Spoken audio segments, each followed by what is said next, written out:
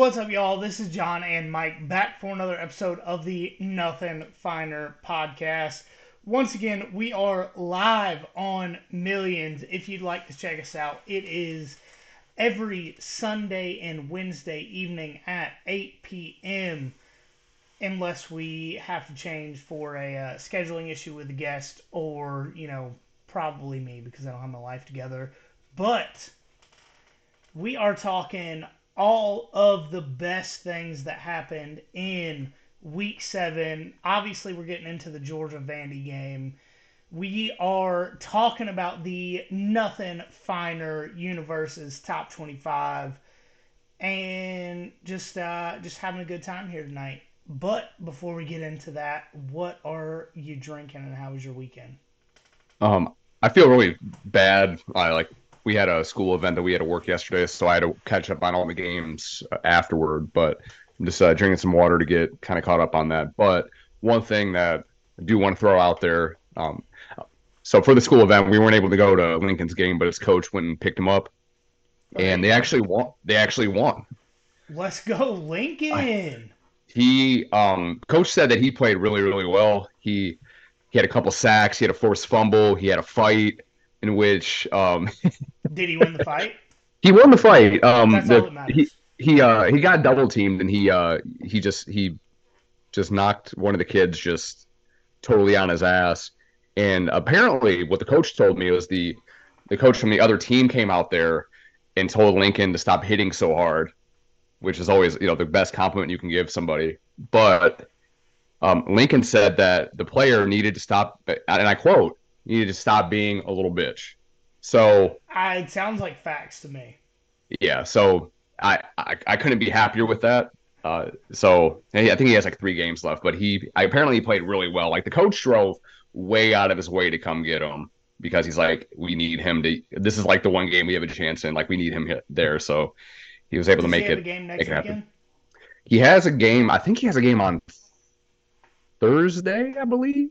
I think Okay. it's like Thursday and then like the following Tuesday, and I think he's done after that. All right. Well, send me the information for the game. I guess it would be next Tuesday. Hmm. Um, and we'll try and be there. Sweet. But Okay. So, yeah, off the it's all out there in Richmond Hill, so it's kind of a hike. it doesn't matter. We'll try and be there on Yeah. Tuesday. I Yeah, know it's Tuesday I or Thursday, know one of the neither two. of us can be there this Thursday, Hmm. but on Tuesday we will do our best to be there, especially if it's the last game of the season. Oh, his very last game is October 30th at 6 p.m. And then he has another one. What Well, day is that? we'll figure it out, but Yeah, yeah, yeah, he has yeah, three yeah, games yeah. left. Yeah, yeah. No, we will be at least one game this year. Yeah, it's fun. It's a good time. They play on turf too, by the way. Like they don't play on And like no knee shit fields. injuries? Well, yeah, I know, right? Shocker. They're so elastic at this age. They can play on concrete like I did back in the day and be fine. It's just when they get old and fragile. Is there Like, no. grass in Detroit? That's the biggest question here. Apparently they did redo the surface and I don't remember what they I mean it's not grass, no. It's some kind of other synthetic something or other, I believe. Oh, But he doesn't want to play in Detroit. He wants to play in Green Bay where they do have grass. Granted, it's frozen half the year, but there's that. hey, he's cold hearted. It fits. Damn right. How about you? How's it going? Yeah, man, it was a good weekend. One of the first weekends in a while we've been able to been home with all the family stuff going on and games going to. But yeah, I watched a ton of football yesterday. I made some spaghetti from scratch yesterday Okay. in the timeouts of the Washington Oregon game, and then as a thank you for assisting in getting the county set up to do this disc golf course close to the house. One of my good friends, actually he was the Ohio State guest for the Peach Bowl last year. For those of you that have been with us for a while, Adam Van Brimmer now Oh, writes for the AJC. By the way, oh, hell yeah. There um, you go. Where was he at before? he was at the Savannah Morning News. Oh, yeah, that's right. I remember Yeah, that. I yeah, no, remember he now. is like the total Savannah correspondent for the AJC now, so that's pretty cool. Hell yeah. Um, But no, he took me out on a pontoon boat with a slide on it this afternoon. And I'm sure if you've listened to us for a while now, you know that I am truly a child in an adult's body. So what did I do on a pontoon boat with a slide on the roof? I got on the slide once and then jumped off the top quite a few times because nothing is used as it's supposed to be. Mm. Um, but some idiot in the group of friends that went out on the boat today brought a bottle of whiskey, and that idiot's me. So so I'm a little bit more intoxicated than normal to record, which is not how I have been over the last month or so, I'd say. Totally So unfiltered opinions, especially after the weekend that was, will be good. yeah, yeah, no, for sure. So because I at this point know that I'm more intoxicated than I should be, I got some caffeine-free Diet Cokes sitting next to me.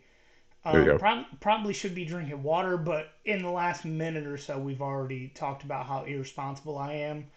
So we're going caffeine-free Diet Coke to, I don't know, maybe get me a little bit more sober by the end of the episode, but we don't really know.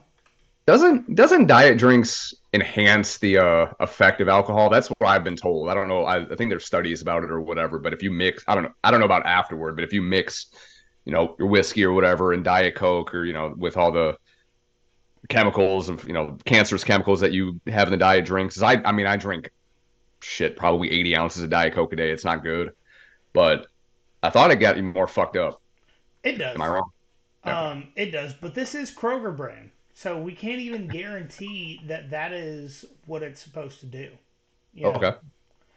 um, but either this is going to get a lot more interesting or a lot more boring, and we won't know until we get there. Let's go. No one has ever accused me of being responsible. I have been accused of being intelligent, but not responsible. Oh man. All right. I don't know if this Um, is going to be another one of I those weeks am where in the trying group to chat get later today you're the. going to say, "Oh, somebody say something positive because There we we don't have go. anything." I don't either. Trying to get the voicemail set up because we do have somebody that called into calling the dogs after the game on Saturday, so that'll be fun. Mhm. Um, got that set up. If you heard a couple seconds of audio, once again, it's because I'm not responsible. So we're just getting right into some evidence into that. But if we want to get into some real, true, hard evidence, we're talking about Georgia, who was 31.5 point favorites going to Nashville to play Vandy over under 56.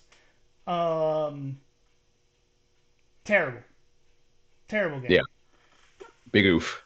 Um, I'll just go ahead and say that Georgia was never in danger of losing this game. I will say that the offense played pretty well with the exception of a few mistakes, but I think this was a defensive coaching error that allowed Vanderbilt to score 20 points. Um, I have a huge problem with Vandy's style of offense and Georgia playing drop five zone coverage. I think that was a terrible error. At some point, you should have realized, hey, they're putting four guys in passing routes almost every play. Instead of playing soft zone coverage, let's play man to man defense like we did last week and like we have every other time our defense has done well this season. Especially against somebody like Vandy, where you obviously have the talent advantage. Usually you go zone. I mean, it's like just going like to basketball. You play zone because you feel like you have a disadvantage, talent wise or athletically against the other guy. That's not the case when Georgia goes to Nashville. Not and it never will be. Hopefully, You I don't know, see it. But yeah, it's weird. truly to me, and I've already bashed the coaches quite a bit this season just because I feel like they're not. The game plan is not putting the team in the best position possible to exceed, not necessarily win, not necessarily succeed, but exceed, like they have in the last 2 seasons. I really truly think that the coaches in general played this as um, uh, first half of the bye week. Mm-hmm. Um, and I say that because the offensive game plan wasn't explosive. The defensive game plan was extremely safe.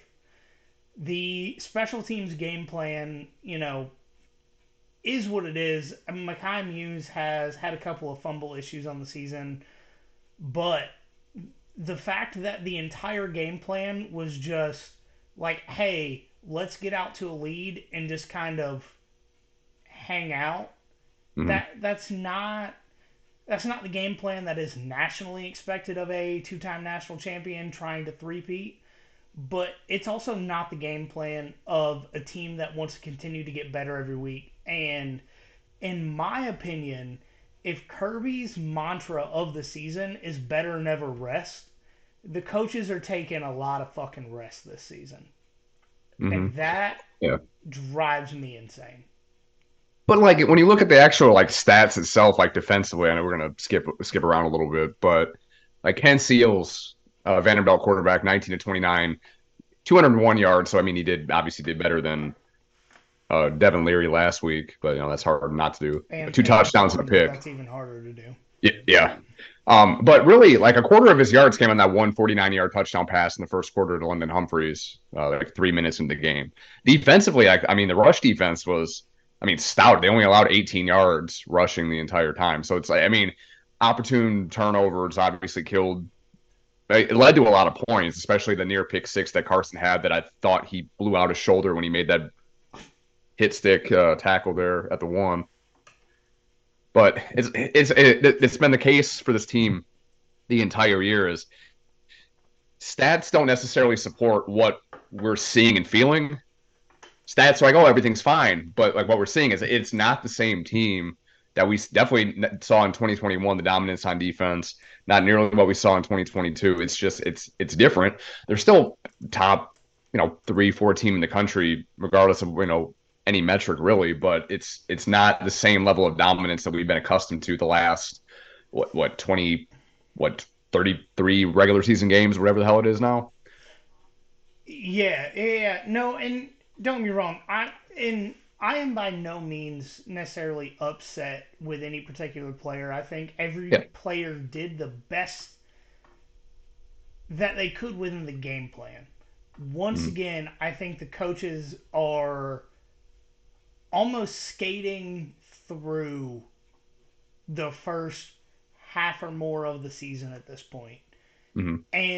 And for Kirby to hold the players to the standard of better never rest, but the offensive coordinator, defensive coordinator, special teams coordinator to be skating through with a win as a win to me is absolutely unacceptable considering considering the standard they hold the players to.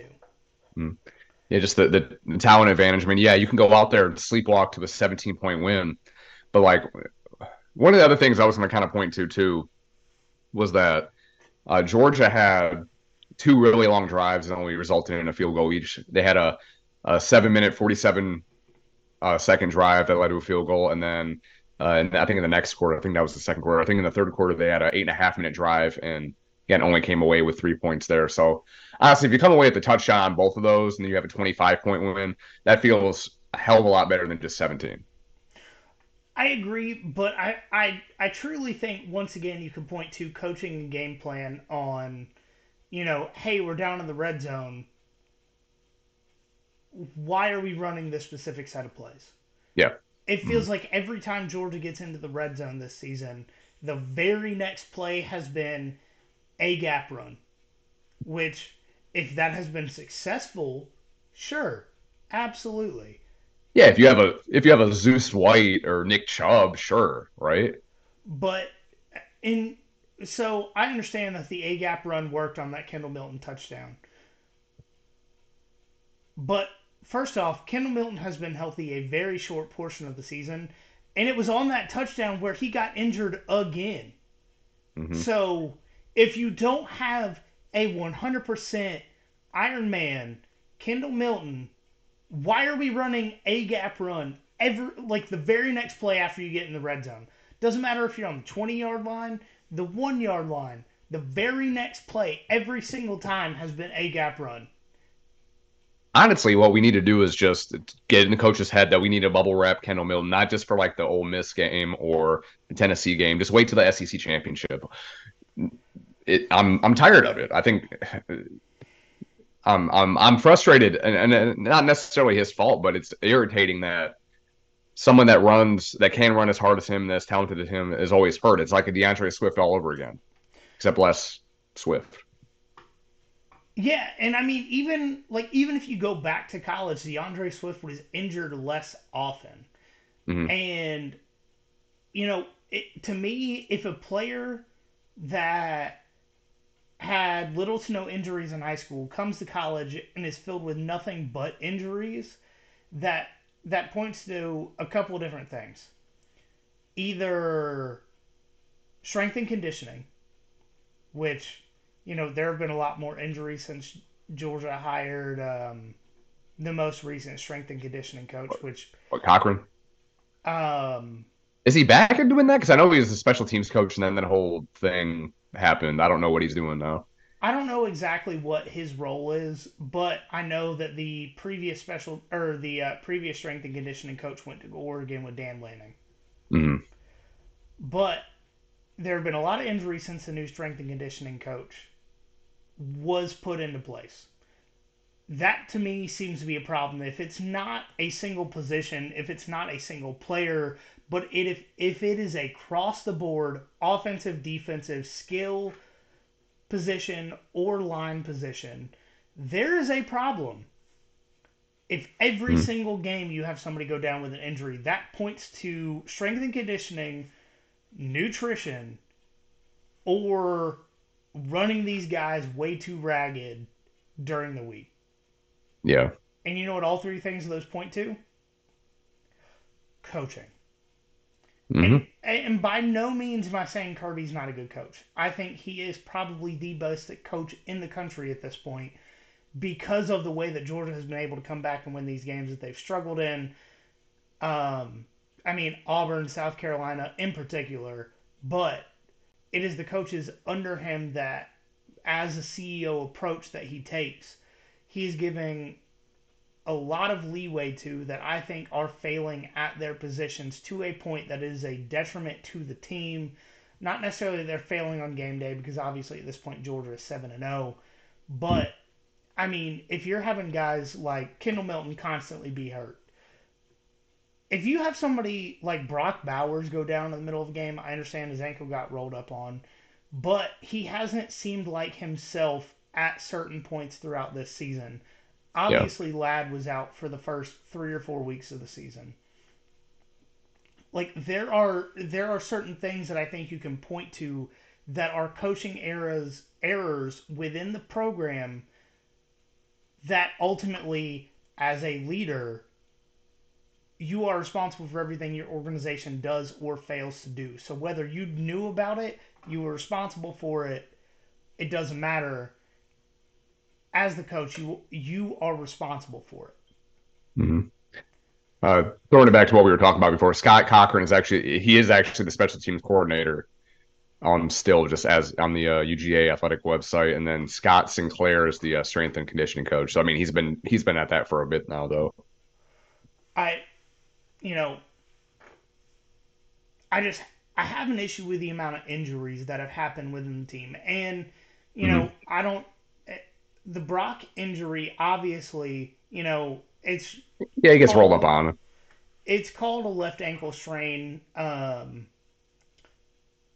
they said it was at the bottom of his foot, which if you haven't, had an intricate anatomy lesson on the muscles of your legs, like you can have an ankle sprain in the muscle of your leg that goes like up to your knee or to the bottom of your foot, because the entire purpose of your leg is to keep your foot upright and keep you balanced.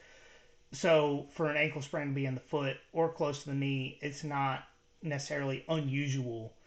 Um, but on the bright side, because we do try to look a lot more on the bright side here, even though I have just gone on a massive rant about coaching.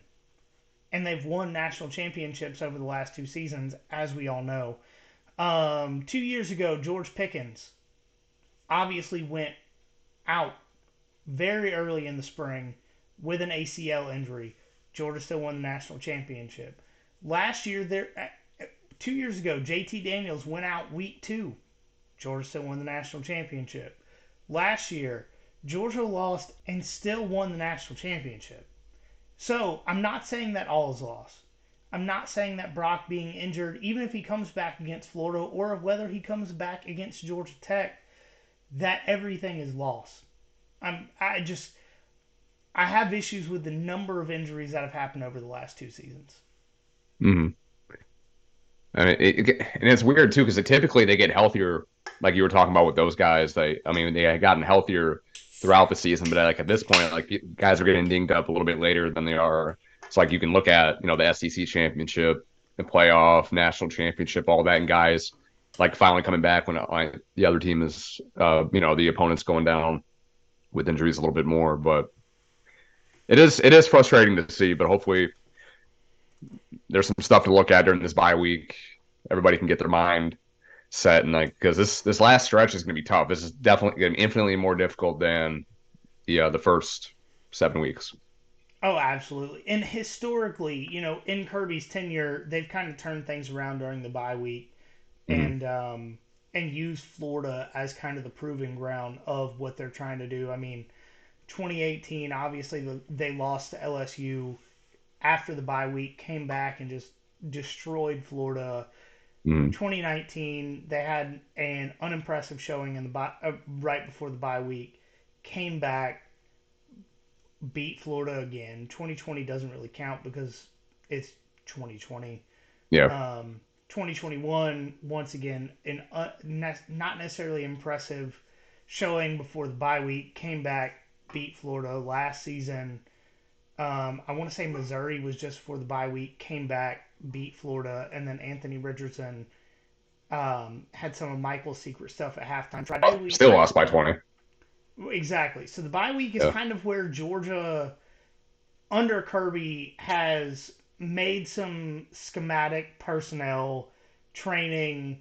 It's kind of where they've reevaluated the way the program's gone over the first 6-7 weeks of the season and changed things to fit the back half of the schedule. So I have no doubt that the first half, and especially it went on Saturday. Mm-hmm. Yeah, I mean, it's been a first half of ups and downs for sure. I mean, again, just bottom line is this team's still 7-0. The team typically gets better throughout the season, and I mean, I'm still confident that all the things that we want to see the rest of this year are still going to happen. And I know some of y'all may feel like I'm trying to gaslight you or whatever, but I mean, until proven otherwise, I'm just going off for the last few years, especially with a lot of the same guys. It's tended to work out. So we just have to, let it ride. We're going to lose a game at some point. Hopefully it's not this year. Because I don't know if we can stand to lose a game and make the playoff, but that's another discussion. But yeah, we still got everything ahead of us. So, 7-0 mission accomplished. We just got to get better throughout the bye week and through the rest of the season. All right, I know I took us way off track, but do you want to actually talk about this game now? Yeah, I'll throw out some of these stats that I had put in here real quick. So again, Georgia won by 17. They won 37-20 in Nashville. Georgia's locker room was in a tent, just like all the visiting teams have been this year. I think that's something that wasn't talked about enough because I saw the video on TikTok like this morning. I'm like, oh yeah, that's right. They have even less of the stadium put together than it looked like on TV. But Carson Beck, not his greatest showing by any means, but he was 29-39 for 261 yards, 2 total touchdowns. So he had 1 rushing, 1 passing, and he also an interception that was very, very close to a pick six. He laid the hit stick on the guy that intercepted it, and like I talked about earlier, I thought he got hurt on that. Just laid the wood at the one, How and I many thought he had made it. quarterbacks in the country make that tackle? Because I think it's less than 10%. Anthony Richardson led the country in that stat last year, didn't he? Yes, but Anthony Richardson and Carson Beck are not even close to the same person. That's fair. Carson's a way better person. I mean, if you want to talk Player. about Power Five, you know, like I would say even top half of the Power Five quarterbacks in the country, maybe three or four other quarterbacks probably make that tackle, but that might even be a stretch. I mean, he put his career on the Yeah. line to make sure that guy didn't get in the end zone. Yeah. I mean, and ultimately, Vanderbilt ended up scoring a touchdown, a play or two later. But I mean, I appreciate the effort, but I'm just glad. Like, that's my damn quarterback. Yeah, that's my quarterback. I mean, I'm happy that he did, but I mean, I think if he was like a third year starter, I don't know if he would have actually made that hit. That's just a guy that hasn't been on the field all that much. I mean, I'm again glad that he made the hit, but There's part about the team mhm, that he still makes that hit, especially because he did essentially it was throw his off shoulder into it. he and that was a fucking awful pick too, by the way. Like that was bad. That was his It worst was one of the awful, season. but it was also tipped at the line. So there's only Yeah. so much that he's actually Oh, responsible for there. I mean, he's responsible until it gets tipped. Obviously untrained eye, the trajectory of that ball up until the defensive lineman's hand looked like that was a perfect pass between the defenders right to the receiver. But as soon as it hit that guy's hand, it went short and yeah, right, which yeah. is exactly where that defender was. Hmm. Yeah, that was a hell of a hit though. I mean, again, it wasn't Carson's best game by any means, but again, like you talked about the top, Georgia was not in danger of losing this game at any point, even though it didn't feel good. Again, I watched it the replay of it, so I wasn't watching it real time. So I don't necessarily have all the same emotions that everyone else has toward it because I know the end result before I Good for watched you, it. because they're not necessarily good emotions. No, no, I don't know. I might have rather had watched that than done all the shit that I actually had to do on Saturday, but I won't get into that. That's fair. That's fair. Um, but besides that, so the running game actually looked good. That was one of the strengths that we had both kind of talked about in the preview pod. Uh, John Edwards, I don't know why. I'm Gary. I can't say anyone's fucking name. Dejan. Asian. I don't know why. But he had a career day, 20 carries for 146 yards and touchdown, and he actually had a big explosive play, a 62-yard run in there. Kendall Milton, before he got hurt and dinged up and all that, he 5 carries, 53 yards and a touchdown before leaving the game. Cash Jones, Who? Cash Jones, Who? Cash Jones. He had three carries for 65 yards, including a 57-yard run. That was To nice. essentially seal the game. Yeah, yeah, big time. I mean, because they needed him, not having Kendall there, not having Roderick there. You needed someone to step up in a running back room that's been decimated by injuries. And Cash, he was Cash. He was money. Love it. That's Um, perfect. yeah, he Cedric Van Cedric Van Pran also had a fumble recovery that he advanced 6 yards for a first down. So shout out him for picking up the fumble and advancing and having the wherewithal to do that. That was a If I highlight had that we told didn't need to you see. on Friday night that Van Pran would have more rushing yards than Dylan Bell and Carson Beck, would you have believed me? No, I'd ask you what you're smoking on and where to get it. Yeah. No, he was technically the fifth leading rusher on the team with 0 carries for 6 yards because that botch snap and him having the football IQ to be like, oh, the I can football advance never it. really left where I snapped it from. I'm just gonna Hmm. pick it up, hurdle a guy, juke another guy, and get this first down. Hmm. I was kind of hoping it would turn out like the what was it, the Brock play in 2021 when I think Stetson had fumbled it and then Brock picked it up and ran it like what 20 30 yards for a touchdown. Oh, you're talking Isaac Nada Oh, no, that's 2018. right. That's right. Yeah, you're talking. I fumbled the ball and Isaac Nada picked it up and just ran it however many yards It was a for the it was a touchdown. chunk. Yeah, One of the few Isaac Nauta highlights, unfortunately. yeah, very unfortunately. Yeah, former Detroit Lion. And Green Bay Packer, ironically. Yeah, there we go. I don't think he's going on from there. To receivers, Dominic Lovett led the team in receiving, going 9 catches for 72 yards and a touchdown. Ladd, kind of first big game for him, 4 catches for 58. And we kind of buried this. I hadn't really talked about it yet. But, oh, yeah, we did talk about the ankle injury. But Brock left the game with a probable ankle strain. He left in a walking boot out of the stadium. He Seemed like he was showed in good up. spirits, though. He showed up back in Athens with an air cast and a single crutch. Hmm. Hmm. Um, that could be a precaution until they get MRIs, probably Hmm. today, if not tomorrow. Hmm. Um, still concerning for Georgia fans, but not necessarily, like throw the season away. No, you got a few weeks. You can beat Florida without him. Um, so I mean, at least you got at least 2 weeks to kind of try to get them up to speed because I think they play Missouri right after Florida, right? Florida, Mizzou, Ole Miss, and Mizzou and Ole Miss are both home games. So Okay. that's a big Mm-hmm. couple of home games there. So it's gonna be you're gonna need them for that last 3 out of the last, well, really 3 out of the last 4 that they have because you don't need them against Tech. You can beat Florida, but Florida's so I don't know out there and offensively they're kind of like Georgia in a way where one week the offense is just lights out like this week, and then defensively not so much, or you can flip flop it. But again, you can beat Florida without Brock, even though you'd much rather have him there, especially after his big game that he had last year. But Do you want me to go over a couple of the injury things that were put out this afternoon real quick?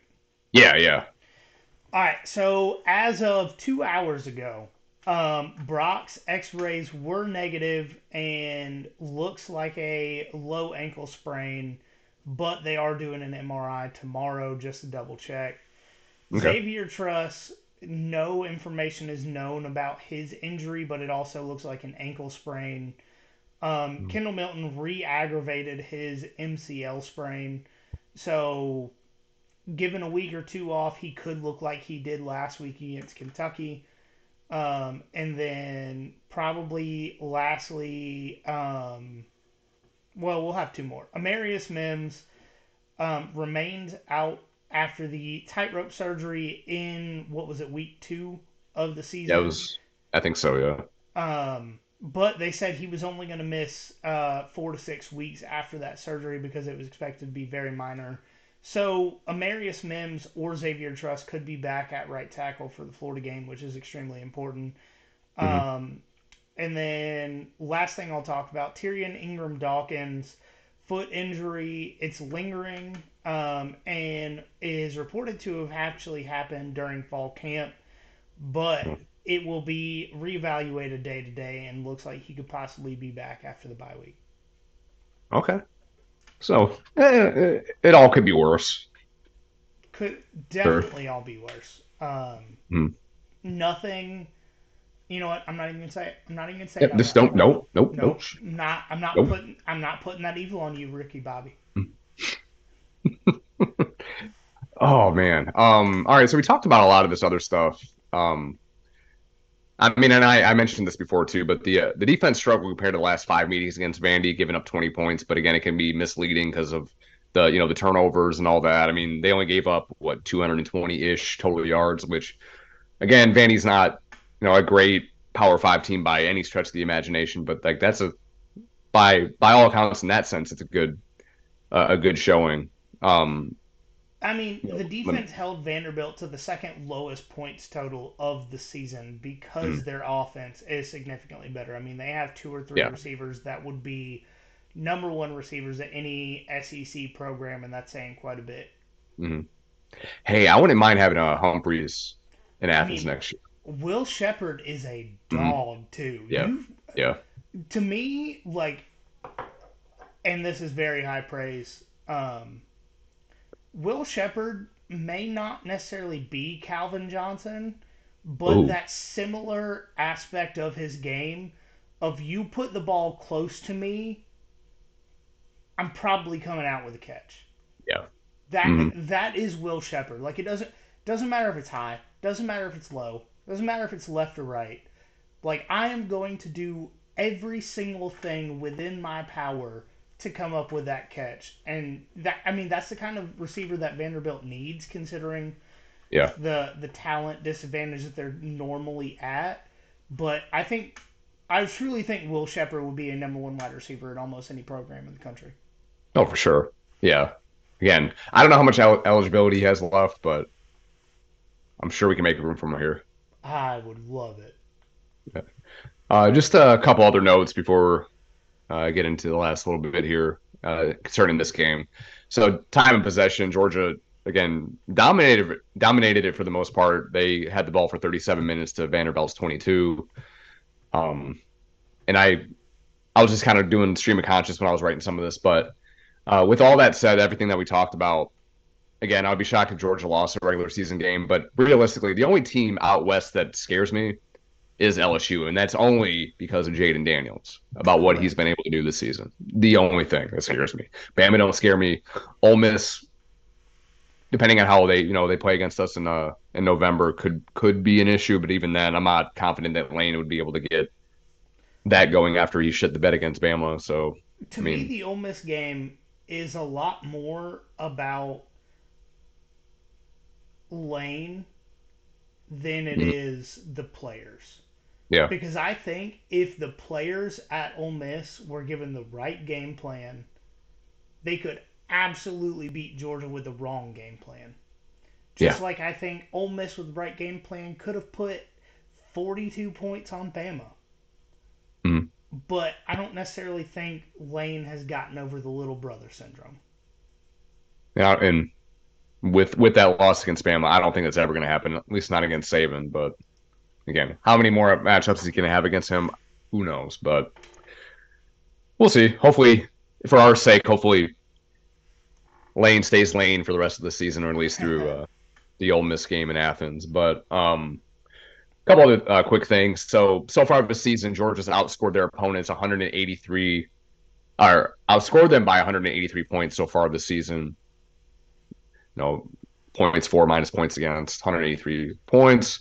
And like we talked about earlier, while it hasn't been historic domination, we've been spoiled by the last few years of dominance. But again, I still feel like this team is really good. So we can critique and be harsh all we want, and point at things that we want to see better. But I mean, again, end of the day, they are 7-0. Yeah. No, and I talked about this before the season. I tried to keep it in mind that we are spoiled. So Mm-hmm. every little thing we're nitpicking is nitpicking. Mm-hmm. But at the same time, we try to be as honest with you guys as we can, and just if we're pissed off about something in particular, we're going to let you guys know that we're pissed off about it because Mm-hmm. That's why we're we're here. honest to a fault. We're not paid by the university. We're not not just shaking We're our not pom poms paid by for everything. anybody if we're being honest. Losing money because y'all need to. Ugh, ugh. I don't really know what you can do, but you can do something, right? Go on Spotify. There's a link on the show where you can support the show monthly. Chip in $10 a month. Help out. Not a Yeah. Patreon, but you can do it through Spotify. Or tell literally every single person you know about us, and Mm-hmm. maybe if we get there, somebody else will pay us, and you can just listen. Mm-hmm.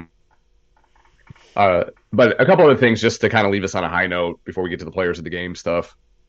If you watched the game, you saw this at the end of the CBS broadcast, but 24 consecutive wins, fourth most in SEC history. 32 straight wins versus unranked opponents, which is something that hasn't really come up a ton. But 29 of those 32 have been by 10 plus points, including this game. And then 13 straight wins on the road is the longest current streak in the nation. So again, mission accomplished thus Yeah. far. Yeah, no, and I'm really glad you put that on there because it does bring things into perspective of just how much we are truly nitpicking. I mean, 24 straight wins. Um, I mean, I don't even know what the regular season streak is at this point. It's obviously way back to 2019 LSU. I think Or it. not 2019 LSU, 2019 South Carolina. I want to say it's 33, which I think is the most in SEC history. I think that's what I saw. I could be wrong. Absolutely insane. So thank you for putting this in here, but as much as I am pissed off at times, it's still one of the historically best runs of the modern era. So guys, including myself, try to not be as angry, Hmm. including me. Again, we can be pissed off about certain things we see. We all want to be. I mean, especially the last 2 years when we beat Vandy at 117 to nothing. Uh, giving up 20 points and only air quote. I Again, this team mean, is still really good. over the last 3 years, it's 154 to 20. Yeah. That's a lot. Mm-hmm. And Yeah, this is shit. Vandy team that is extremely improved over where they were in 2021. I mean, they're drastically improved over where they were in 2022. Vandy being better, I think it adds more of it adds a game to the schedule that's not necessarily a detriment, but Mm-hmm. I don't know. I'm still pissed off. Yeah. One thing I'll throw in there. I found the numbers here. So the record for SEC record for longest win streak is 28 games. So presently Georgia's at 23. So started in the Orange Bowl against Michigan. They have 23 wins. Are tied with Tennessee for fourth most in SEC history. They can get to they can tie Alabama at 28 wins. They did 28 consecutive wins, 1978 through 1980, coincidentally enough. So Georgia can tie that, and then the record for just longest conference winning streak is 27 games. Currently, Georgia's at 22, again tied. Actually, they're tied with Alabama, the 2015 through 17 teams at 22 wins.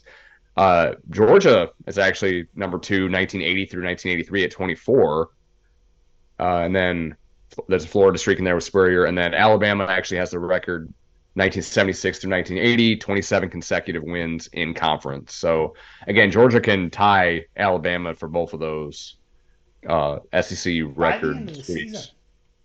Yeah, they got 5 more games left in the regular season. They can tie both of them. So it's, again, like you talked about, like we've kind of harped on, this is the golden age. This is approaching, if well, actually even better than the 1980 through 83, again, previous golden era of Georgia football. So again, enjoy it, soak it in. Could you imagine if they were podcasts in 1984?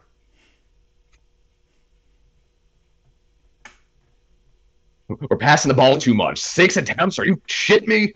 The Running up the forward damn middle. pass. This is the absolute worst thing to happen to football.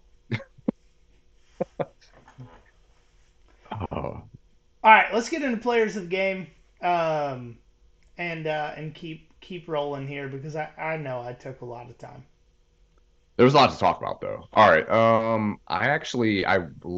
need to go back and find the doc. I clicked off of it. So No, you're good. I'll do defense first. okay. So defensive player of the game. I'm pretty sure this is like his third or fourth time getting this award through the season, but that is former All-American Tyke Smith, second Yep. on the team with tackles with 6, and that phenomenal interception where he jumped the route. I believe Georgia got a touchdown off of that play just a couple plays later. Hmm. Um, with how the safeties have played behind Javon Bullard, and I know this is going to be a roundabout way to say it, but with the way that they've played behind Javon Bullard when he was out, I do not know what Georgia's secondary would be like without Tyke Smith taking up that star position this season. And he's had a phenomenal year so far. Defensive player of the game for probably the third, fourth time this year.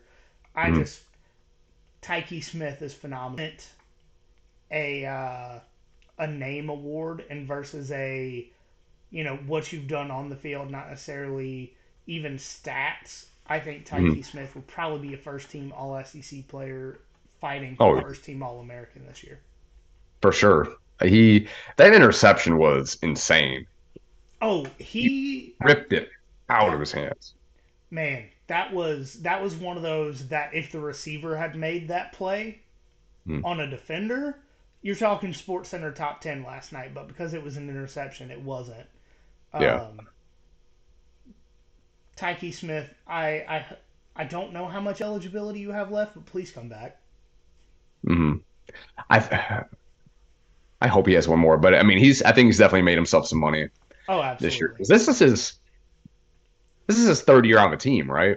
Played a year at West Virginia. He probably has one more year. He's got a COVID year. I think he's got a COVID year. The question is, does he take it? Yeah. Yeah, it's good. It's a good question. All right. So the Brock Bowers Offensive Player of the Game, Dejan Edwards, as we mentioned earlier, 20 carries, 146 yards, and a touchdown.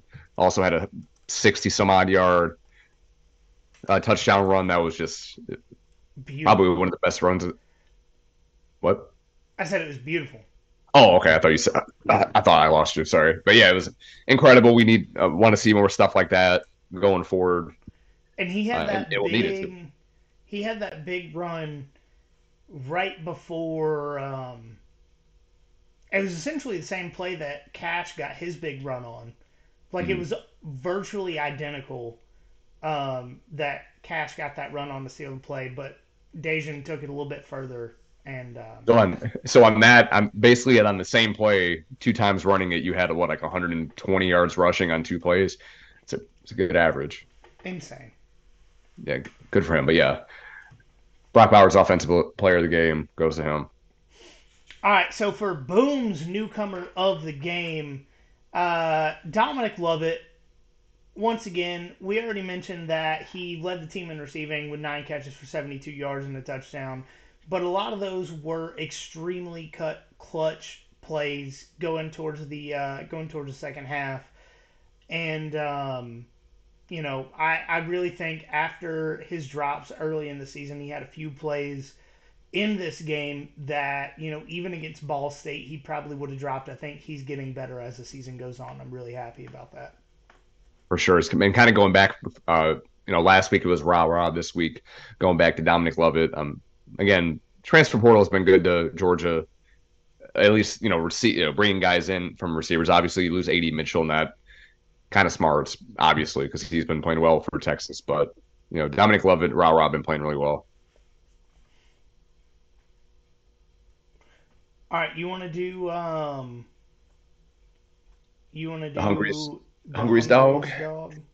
Yeah. All right. So Carson, just for that hit alone that we talked about, quite a bit earlier, throws the interception that was tipped. They bring it back, a good chunk of the field, bring it down to the one. Carson lays the hit stick on him. Both go airborne. We think Carson's shoulder exploded, but he ends up getting up, took out that guy. Great thing Uh, it was his left arm. yeah, not his throwing shoulder, so that's good. Led with that, so that's definitely another positive out of that. But then SVP for that heads up play and getting that first down on the fumble, advancing it 6 yards, being the third leading rusher on this team. Um, so shout out those guys. They're the hungriest dogs coming out of Nashville.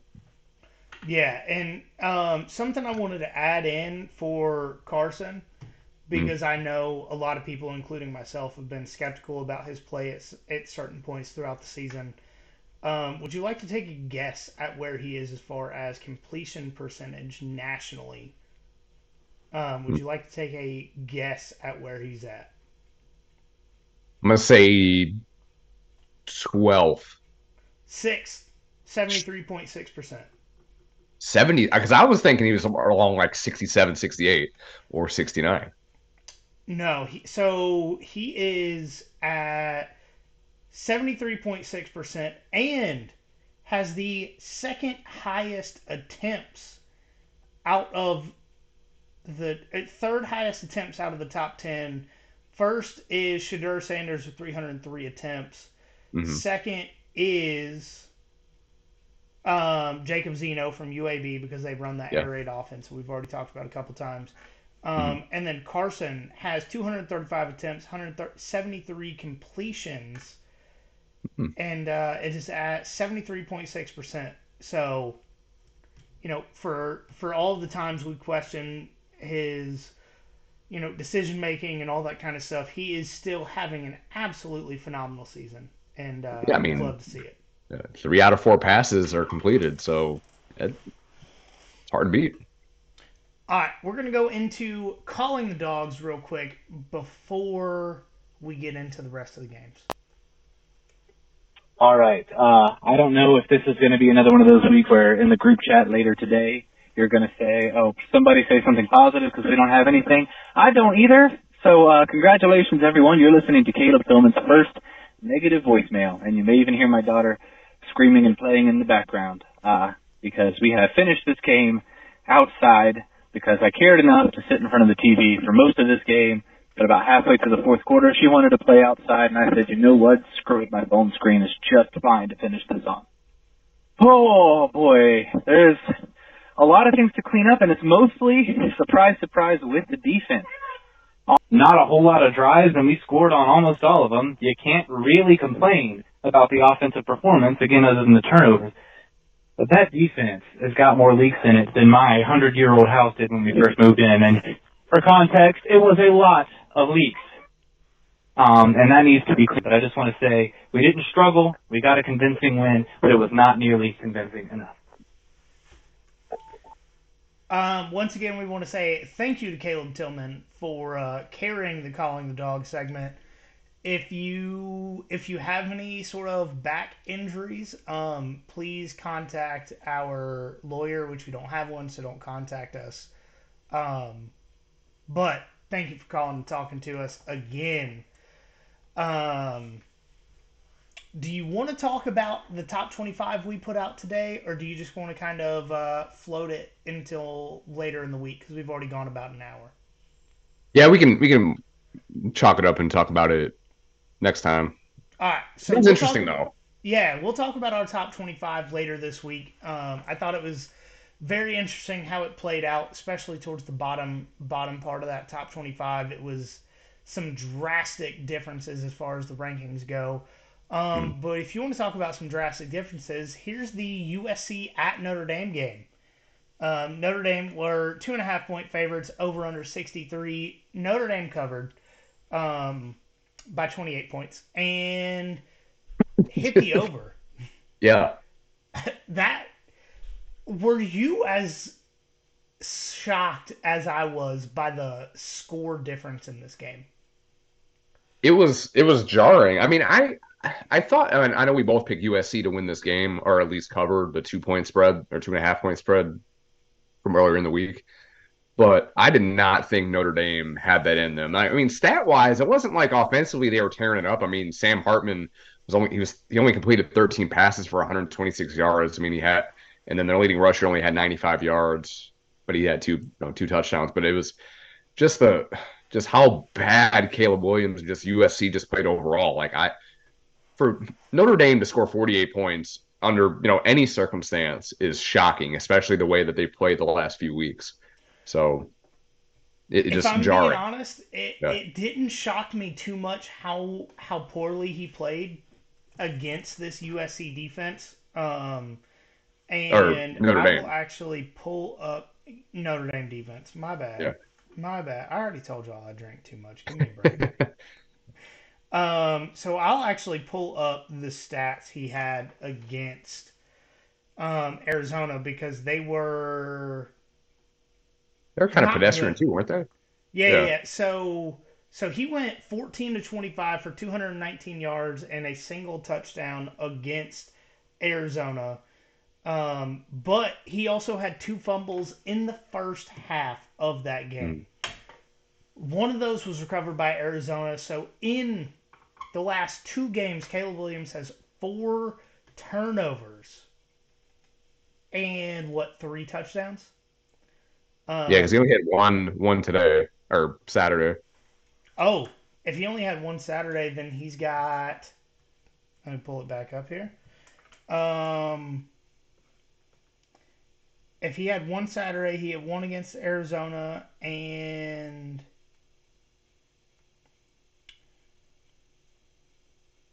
so he is five touchdowns to four turnovers over the last 2 weeks. The last, I would say, are the only two decent defenses he has played this season. Mm. Um, if you've listened to us in the off season, you think that, or that I think that USC is a lot more hype than they are substance as far as Mm. that goes. The thing about USC, they really only need four or five good plays to win a game. Yeah. Mm. And against any sort of substantive competition, that's about all they have. Yeah. Oh. But the thing with USC though, I mean, it's hard, easy to forget, but they're still undefeated in Pac-12 play. I mean, they're tied for first. Well, yeah, they're tied for first with Washington at this point. So I mean, they still control their own destiny. But as far as playing, I mean, they should have probably lost against Arizona last week, and Arizona kicked the shit out of Colorado, what was it, Wazoo? Washington State. Yeah. Um, I wanted to put Arizona in my top 25, but they had three losses. Um, but golly, USC still has everything in front of them as well, but I'm way less confident. I think in the preseason I had picked them uh, to uh to win the Pac-12, but I definitely regret that now because they're not winning it, but they can still get to that game and get squat. Hell, they might lose to Utah. I think they play Utah next week or the week Next after. week, So and you know who they yeah, play in? You know they play in week 10? is it Oregon? Washington. Oh, You know okay. they Do play they in play week Oregon? 11? Oregon? Oregon. There we go. So we'll know. Yeah, they really do play almost everybody. So And then the they'll last find week out. of the season, they play. Oh, they don't play. That's right, because Lincoln Riley's a bitch. Well, but their last game of the regular season is against UCLA, right? No. Really? I mean, as far as the schedule I'm seeing, let me get it pulled back up here. Um,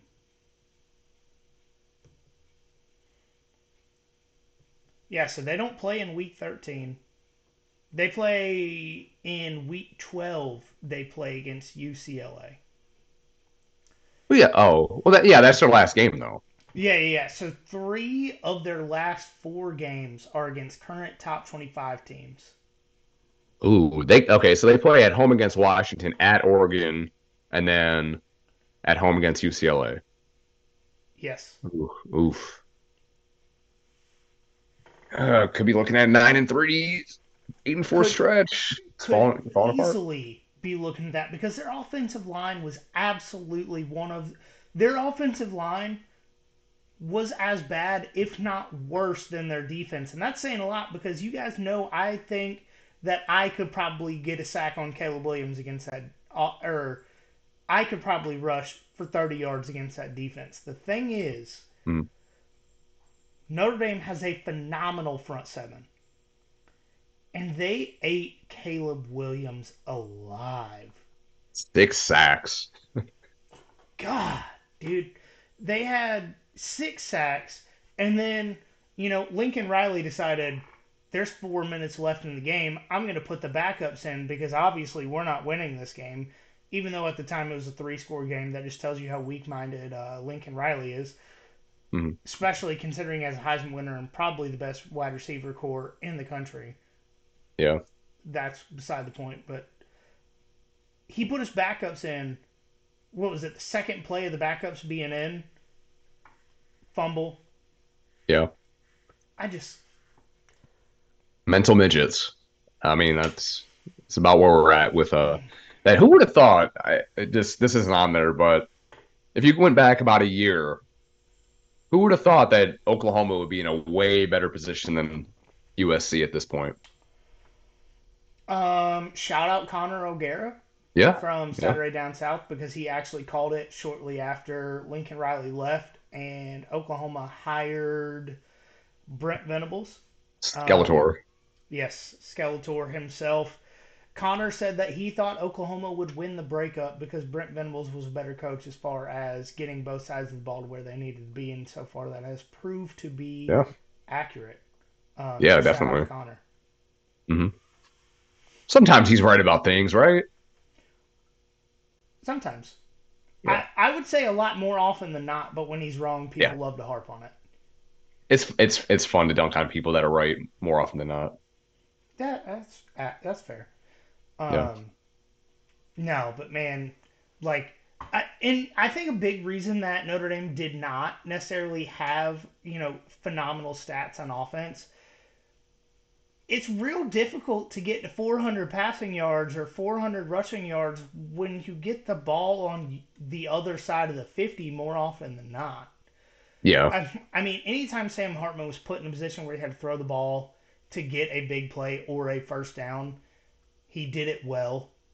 Hmm. Anytime that Audric Estime or any of the other running backs needed to get some more yards to get a first down or a touchdown, they did. Um, I really think Notre Dame, their defense played a lot more offense than their offense had to. Yeah. Yeah. I mean, yeah. USC looks cooked. I don't know. They seem done. It makes me so damn happy. Like Yeah. Oh, for sure. and I know I have gone off about Caleb Williams and Lincoln Riley and how mentally weak they are. And you know what? Hell, I'll do it again. Caleb Williams had private security escort him off the field before the game was over because Notre Dame students started coming onto the field. All right, I'm gonna say this, and I truly hope it gets to Caleb. Look, dude, I know you're like 20, 21, but no one cares about you when your team has lost two out of the last three, and they stomp your face in at home. No one cares that Yeah. you're on the field. Mm. Notre Dame, after almost being unranked, after losing to Ohio State and losing to Louisville of all teams, not a single person in that crowd cares about Caleb Williams when they are coming onto the field to smoke cigars and stand together arm in arm and sing the alma mater. There's Mm. no reason for you to flee the field like a scared child with over a minute left. Like, that is peak. I'm talented, but I will never go anywhere in my football career because I don't have the mentality to make it.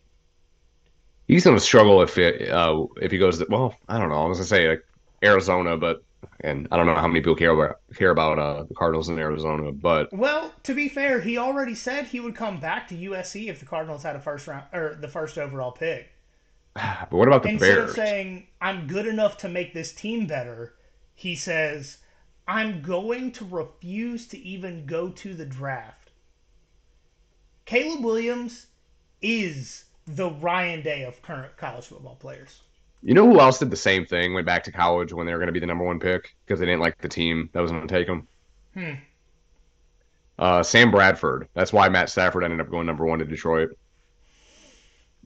I think Sam Bradford's career would be probably the best thing that ever happened to Caleb Williams. It wouldn't be a slice of humble pie. It would be Mhm. a stack of them. Yeah. And it appears that he needs a lot of those at this point.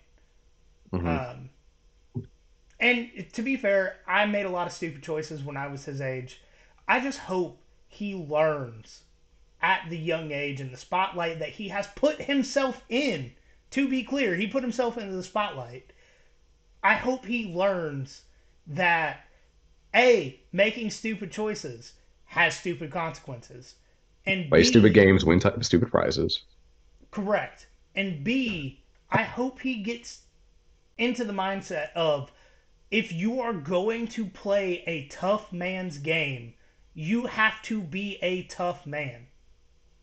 Because currently he is not, mentally or physically. Mm, for sure.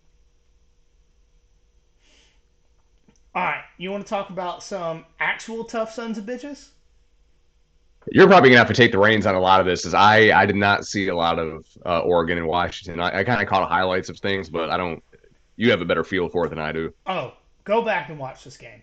Yeah, Because from the coaches down to every single player on the field, Oregon and Washington are not only the two best teams in the Pac 12, top to bottom, physically, mentally, emotionally, all of the above, but I think they are two top 10 teams in the country, regardless that Oregon lost this game. I mean, they were playing in Seattle, who mm-hmm. Washington 3-point favorites, over under 67. Um, Phenomenal game. This might be the game of the year as far as playoff implications, conference implications, just play throughout the game went. On the Oregon side of things, Dan Lanning said from the beginning, apparently he said it when he was talking to the ESPN crew throughout the week, we are going to be aggressive. He went for multiple fourth downs, got a few of them. He did a To 2 point conversion to start the game too. Yes, yes. No, I mean Oregon was aggressive. I think Dan Lanning saw what happened in the national championship game and tried to emulate that Kirby Smart vibe from that because I mean 65-7. Why wouldn't you want to? Right. But this, regardless of the wins loss, obviously Oregon won this or Washington won this game. They covered the spread, the overhit, but this was a phenomenal job by both teams, both coaches, both quarterbacks, all the players on the field. This was what you want to see in a playoff game. Yeah. I will say that it was a couple of receivers that didn't necessarily do the right thing on the last fourth down that Oregon went for. And if Bo Nix wasn't running so hard to his left, there was a wide open receiver in the middle of the field. But credit Washington's defense for forcing them into those decisions, getting Bo Nix out of the pocket, running to his weak side there. But I will say personally, in this game, when Oregon was driving on their or on their second to last possession, you saw Michael Penix on the side, like they put the camera up to him, and he was sitting there, looked like he was freestyle rapping with his wide receivers, not paying attention to what happened to the game. And then that fourth down stop happens, and he's on the field immediately with his helmet on. You knew he was getting a touchdown. You Mm-hmm. knew it. There was no doubt in anybody who wears the Washington purple. There was no doubt in their mind that after being as loose and as free and determined as he was on that sideline, that he was going to win that game for Washington. I've already said it a couple times now. This was absolutely the game of the day, probably the game of the season as far as the regular season goes. And Washington came out on top. If you did not watch this game in its entirety and want to see what a top conference matchup looks like outside of potentially the SEC, Mm-hmm. watch this game. And Washington has a tough schedule. I mean, even going forward, I mean, Arizona State's whatever, Stanford's whatever. Although Stanford did beat Colorado after Double overtime. Colorado blew a 29-point lead. But again, November 4th, they go to USC. Following week, they play at home against Utah. Then they go to Oregon State, and then they finish in the Apple Cup against Washington State. So they got some games going forward. So they still have a lot to get through to be able to get to Vegas to probably play Oregon again or Utah if Utah does Utah things. I'm, and as much as I have roasted USC, they could still win this game. especially Mm-hmm. because they play Oregon soon, and Oregon had a lot of defensive injuries in this game. They lost their top two corners during this game on Saturday. They could USC could beat Oregon, but it's not necessarily something that I foresee happening with the way Oregon played, Right. and Mm-hmm. especially with the way that USC offensive line played. Because Mm-hmm. Oregon is built like an SEC program on defense and built like a Pac 12 offense on that side of the ball. Yeah. I think Oregon's probably another year away, and I think they're gonna do really like of the new teams going to the Big Ten. I think they're gonna probably their game probably translates the best to Big Ten play. It depends on what they do without Bo Nix next year because Good point. I don't know if Bo Nix could have any eligibility left. No, I don't think. I think this is it. It's I got to mean, be his right. first season was 2019. So Right. 2019, we won't count 2020. So 21, 22, 20. No, this has got. Well, he has a 2020 season. Bo Mm. Nix technically could come back. He can probably make more money, in the NIL game than he probably would in the NFL. So there's that, maybe. I don't know. I truly think that Bo Nix, with what he's done in Oregon, could be an NFL quarterback. Yeah, he could be. See, You want to talk about a guy that we thought was an NFL quarterback? That's definitely not. talk about Devin Leary, right? Yes. Yeah, So Mizzou went to Kentucky, who were 2.5 point favorites, over under 52. Um, and we'll try and go through this one pretty quick because we know we're dragging on here. yeah, but Um, Missouri ended up winning this game 38-21. Kentucky had a 14-point lead in the first quarter, and then I think Missouri had either 17 unanswered or 20 unanswered, and then just blew the doors off of them. I mean, most of the Kentucky fans again in Kroger Field left early in the fourth quarter, just down two touchdowns. So uh, so yeah. Kentucky scored three times in this game. First Mm, quarter, late in the third quarter. mm, Mizzou scored 17 points in the second quarter, 17 points in the fourth quarter, and 3 points in the third quarter. Mizzou owned this game from yeah. the time the first quarter ended. Mm, I mean, if you want to go to team stats, this does not play out in any way, shape, or form like I thought it would. Neither no. team did much through the air. Mizzou had 206 yards. UK had 120. Um, Mizzou had 118 yards on the ground. Kentucky had 179. And I will say, um, Ray Davis had 128 of those yards, so he is just as good, if not better, than we thought he was, Mm, considering Mizzou and their defense improving every week. But man, I'm like this Mizzou team looks good. yeah. Let Brady cook. Let Brady cook.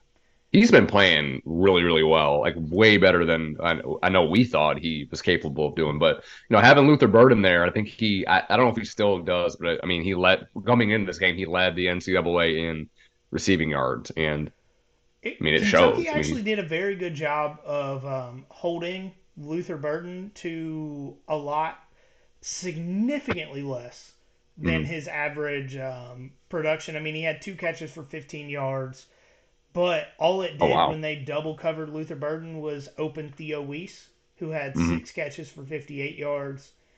Um, I mean, this is the Mizzou team that I'll be honest, I kind of expected last season, especially when they had Dominic Lovett on that team. But mm. I'm actually extremely excited to hopefully talk to Adam Spencer in 3 weeks about this Mizzou team because they are They're fun. God, they're good.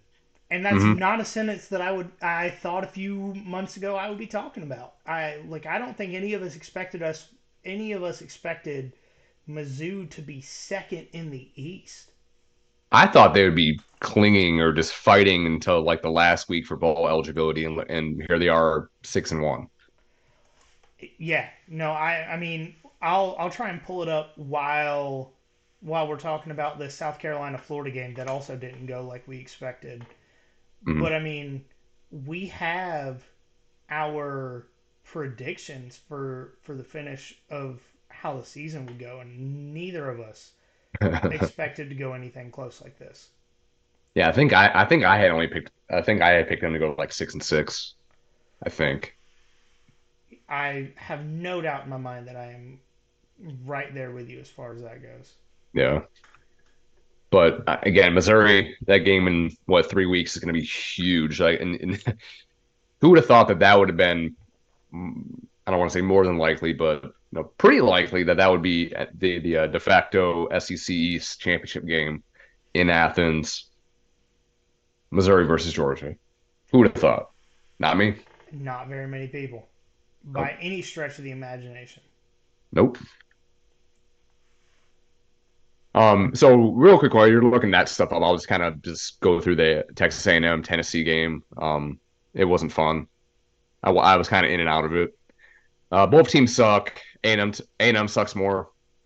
Tennessee won 20-13. The Tennessee was actually favored by 3.5. The over under was 55.5. So they covered, but they didn't hit the over, or I'm sorry, they hit the under for sure. But this game felt like it set football back like 20 years. Joe Milton only had 100 yards. Joe Milton had 100 yards passing, a touchdown, in a interception.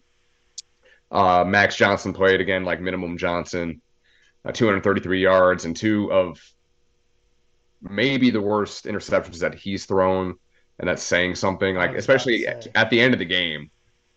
Oh my God, the interception that he threw to seal the game was just bad. And I know we talked about it earlier, even when we previewed A&M with our Texas A&M. Robert Barons. Well, yeah, Robert Barons. Wait, yeah, okay. But we need a live stream of every Jimbo and Bobby Petrino interaction just going forward, because especially at this Honestly, point, I would consider a I don't know $25 a month subscription to the SEC itself to get to be able to watch live play by play with be able to go onto the SEC website, log in, and click on the play by play of the coaches that I wanted to watch. yeah, Like I think that I $25 a month, I'd pay that. yeah, shit, that's like two movie tickets. Why not? Yes, but that would be yeah, that would be fun to see. I can't imagine it being very good. I need to check out Texas Ags and their coverage of that to see how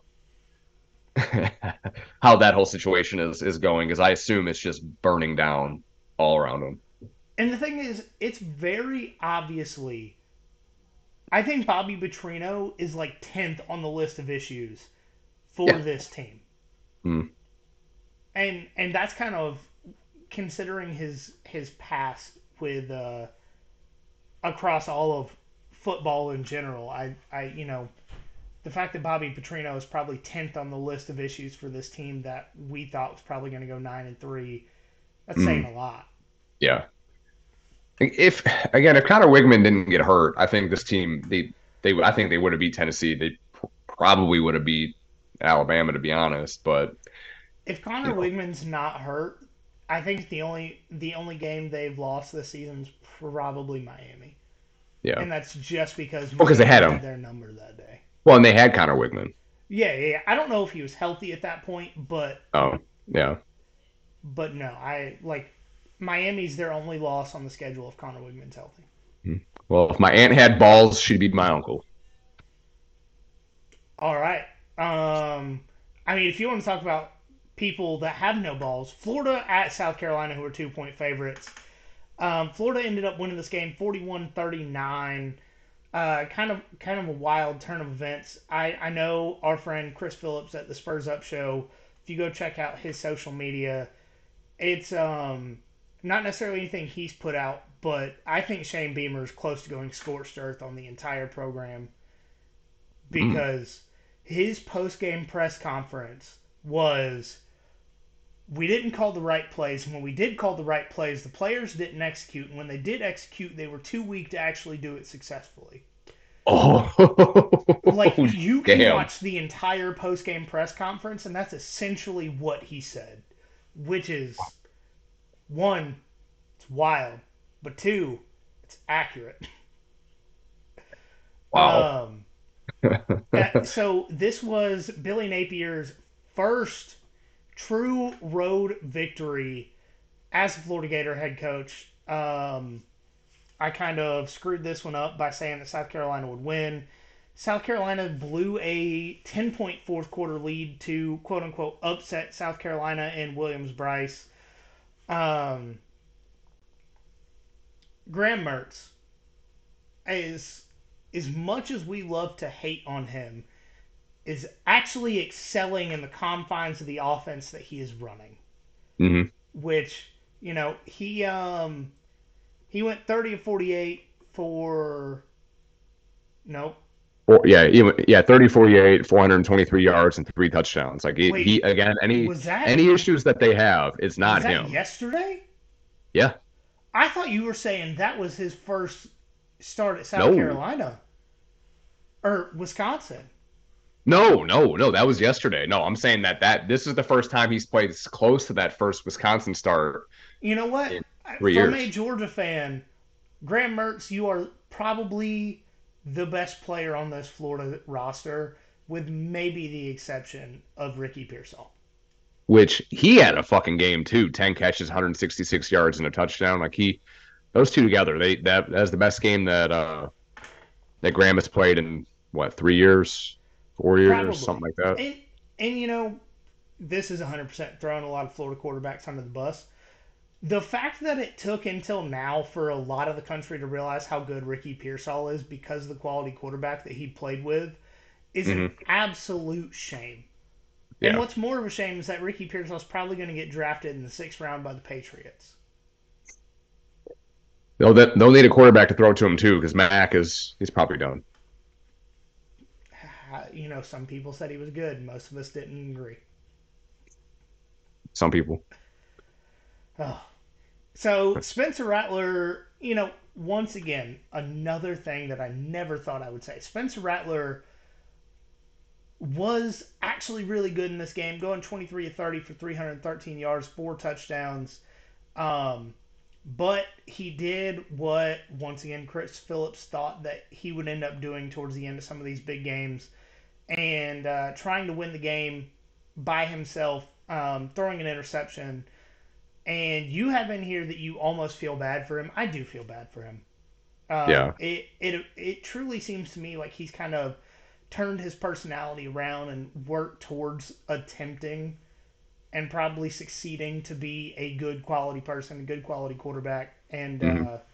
he's just not in a position to succeed at South Carolina as far as wins and losses go. But I mean, I'll even pull up the completion percentage stat that I had a minute ago because I want to say he is He's in. probably up there. Yeah. He's seventh at Wow. 73.6. The thing is, he has less attempts and completions. Is the Yeah. reason that he's not tied with Carson. Hmm. So Spencer Rattler is a phenomenal quarterback, top 10 in completion percentage this season. He's taking a lot of shots. The problem is he's also taking a lot of shots, and by that I mean to his body by defensive players. Hmm. I wonder. I know he has some eligibility left, right? He's got to. I, for his sake, I hope so, and I hope he goes if he transfers again. Not saying I want South Carolina to do poorly because I do wish that they were a better team overall. Hmm. I hope he goes somewhere with a good offensive line. Yes, that's a big thing that he definitely Ooh, needs. He probably can grad transfer. ooh, this is gonna be a little out there. He goes to Miami to replace TVD. Hmm. I don't hate it.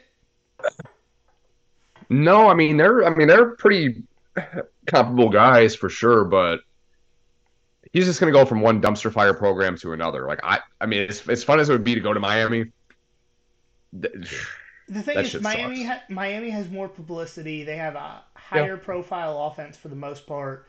A lot of it's really on their defense. So I think that given the confines of teams that are probably going to be looking for a quarterback at the end of the season, if he goes to Miami, I think it'll boost his draft stock quite a bit because they do have a lot of skill talent. Spencer Rattler to Michigan because JJ McCarthy's not going to be there. It would be the No, it's not first. going to It happen. would be the first good quarterback they've had in a long time. Some people are throwing JJ out there as a Heisman contender. I don't necessarily see it, but JJ he's is playing white he's playing all right. Lamar Jackson, Ooh, ooh, you can win with that. and I don't necessarily mean that as a compliment. I'm not saying anything necessarily negative about both of those guys, but their first instinct is to run, and if they see somebody wide open on their way out of the pocket, they'll toss it to them. I don't know if you saw it when I sent in the group chat. Jim Harbaugh called JJ McCarthy a dog, disciplined athlete with grit. Jim Harbaugh ruining everything. We can't use that term anymore. Dad used it. Now it's not cool. Well, I mean, hell, he ruined the Got Milk campaign. Yeah, steak and milk. Not a good look. No.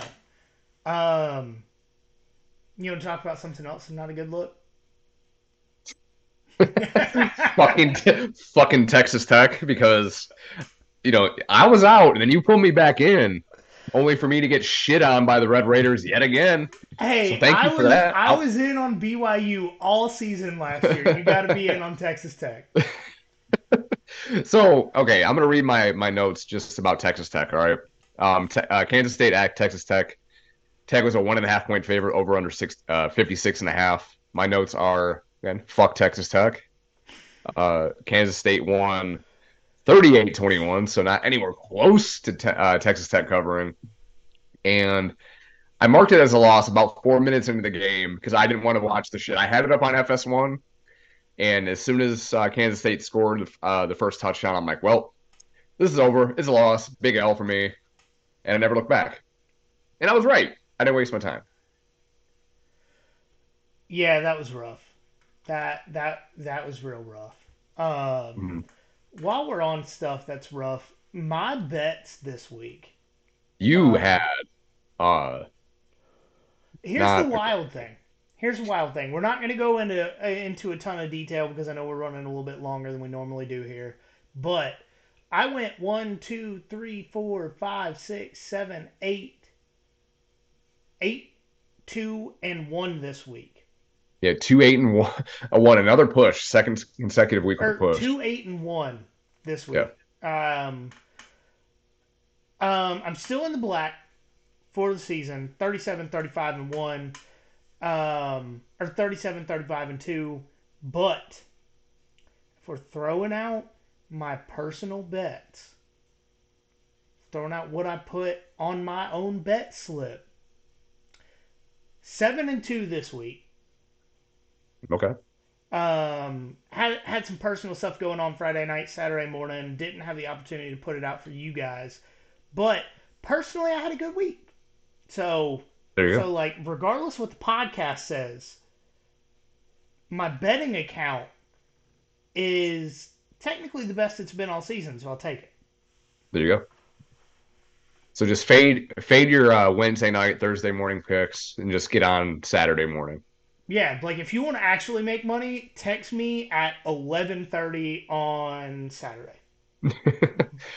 There you go. I came through last week. I was a little bit hotter, but I mean, last week I was 8-4. This week I was 7-5-1 with. We both pushed the same game with Oregon and Washington. That 3 point spread Which hit exactly technically, on that on Saturday morning it dropped to 2.5, but for the purpose of of this. the integrity of our picks on the show, we pushed. Mhm. Yeah, so I went 7-5-1 overall. We have the same amount of losses. But I'm 39-35-1. So in the black as well. Not like if you're using all the same units, you're doing okay, but we'll try to get better as the season goes on. Yes, and I will. my bet slips that I put out for the last few weeks up until this weekend have been pretty hot, so I'll continue to put those out. And it's kind of a composite of what I like from Mike's, what I really like from mine, maybe a couple player props in there. I'll continue to put that out on Saturday mornings, especially this week because I absolutely should have time. This week is the first, or this Friday is the first Ghost Pirates game of the season. Um, so that's pretty fun. I'm actually taking my mom and stepdad to their first game, so that'll be pretty interesting. One last little tangent. So the Ghost Pirates are supposed to come to our school event, our little fall festival, the They had a last two game in fucking years. Jacksonville. No, it's not necessarily the players. It's like their street team or whatever. Oh, okay. But they're supposed to come to our school event the last 2 years. Advertise them on our all of our social media stuff, all that. 2 years in a row, they ghosted us. I mean, you should have figured that in the name. They are the Ghost Pirates. They just take what they want. All right, They- guys. To close it out here, as always, follow us on Instagram at nothin.finer.pod, Twitter at finerpod, Facebook and YouTube. Just search us there. Make sure it's got our logo. Hit subscribe, follow, like, whatever it is. Rate and review the show 5 stars. And send a screenshot, but you will receive a sticker in the mail. And as always, remember, there is nothing finer in